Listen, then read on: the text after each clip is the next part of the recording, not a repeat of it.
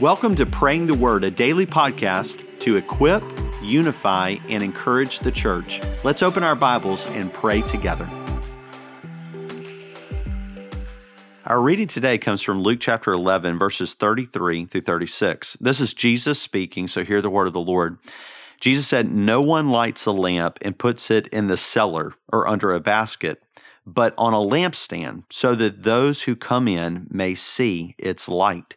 Your eye is the lamp of the body.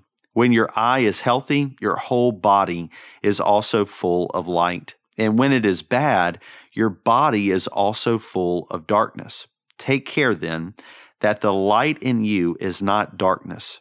If therefore your whole body is full of light, with no part of it in darkness, it will be entirely illuminated, as when a lamp shines its light on you." Jesus, this is an interesting teaching in your word, but it becomes more clear as we look at other passages. There are other passages that speak about us walking in darkness.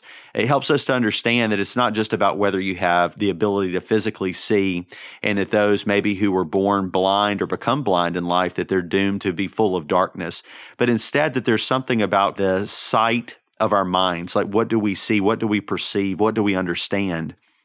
And so it becomes clear that while I can see the things around me, I may actually be really blind to the reality that is around me, the spiritual condition of my life, the real needs of people, the reality of Jesus and his resurrection and his ascension and his reigning from heaven and his one-day return. I might be blind to all of these things. And so therefore, it makes more sense when we think about it in these ways of our minds perceiving something that we then understand why Jesus in Revelation is pictured as saying, "Seek for me salve," or like an ointment for your eyes so that you might see.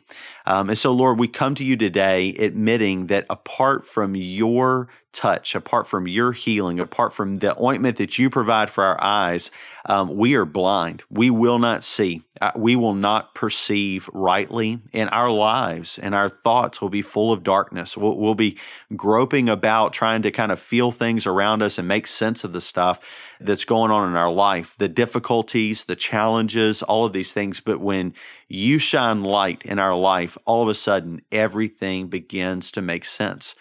Lord, we pray that the light of Christ will shine on us today. And that is, it says in Ephesians that we would wake up, O sleeper, rise from the dead, and Christ will shine on you. And so help us to wake up today to the reality that we need Christ to shine on us. And it's only by Christ, who is the light of the world, that we see things rightly, that we perceive things rightly, that we think about things rightly. So help us today to have our eyes opened by Jesus Christ, the one who is the light of the world, and may his light shine brightly in us, and may his light shine brightly through us in the world today. And we pray this in Jesus' name. Amen. Thanks for joining us today for Praying the Word. To learn more about our church-wide Bible reading plans, visit FBNO.org.